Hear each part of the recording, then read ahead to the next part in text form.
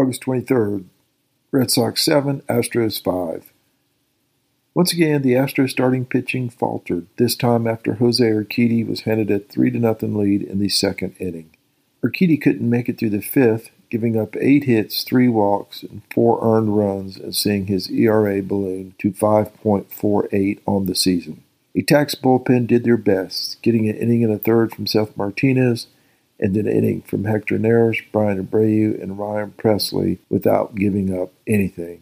But as has been the case in 2023, extra innings was not the Astros' friend, as Kendall Graveman gave up 3 runs in the top of the 10th, and the Astros were unable to fully respond in the bottom half, as Mauricio Dubon and Corey Julks were unable to come through with the tying runs in scoring position. The Astros starting pitching has accumulated a 5.01 ERA in August, ranking 21st of the 30 MLB teams. The Astros are 72-56 and 1 game behind the Texas Rangers.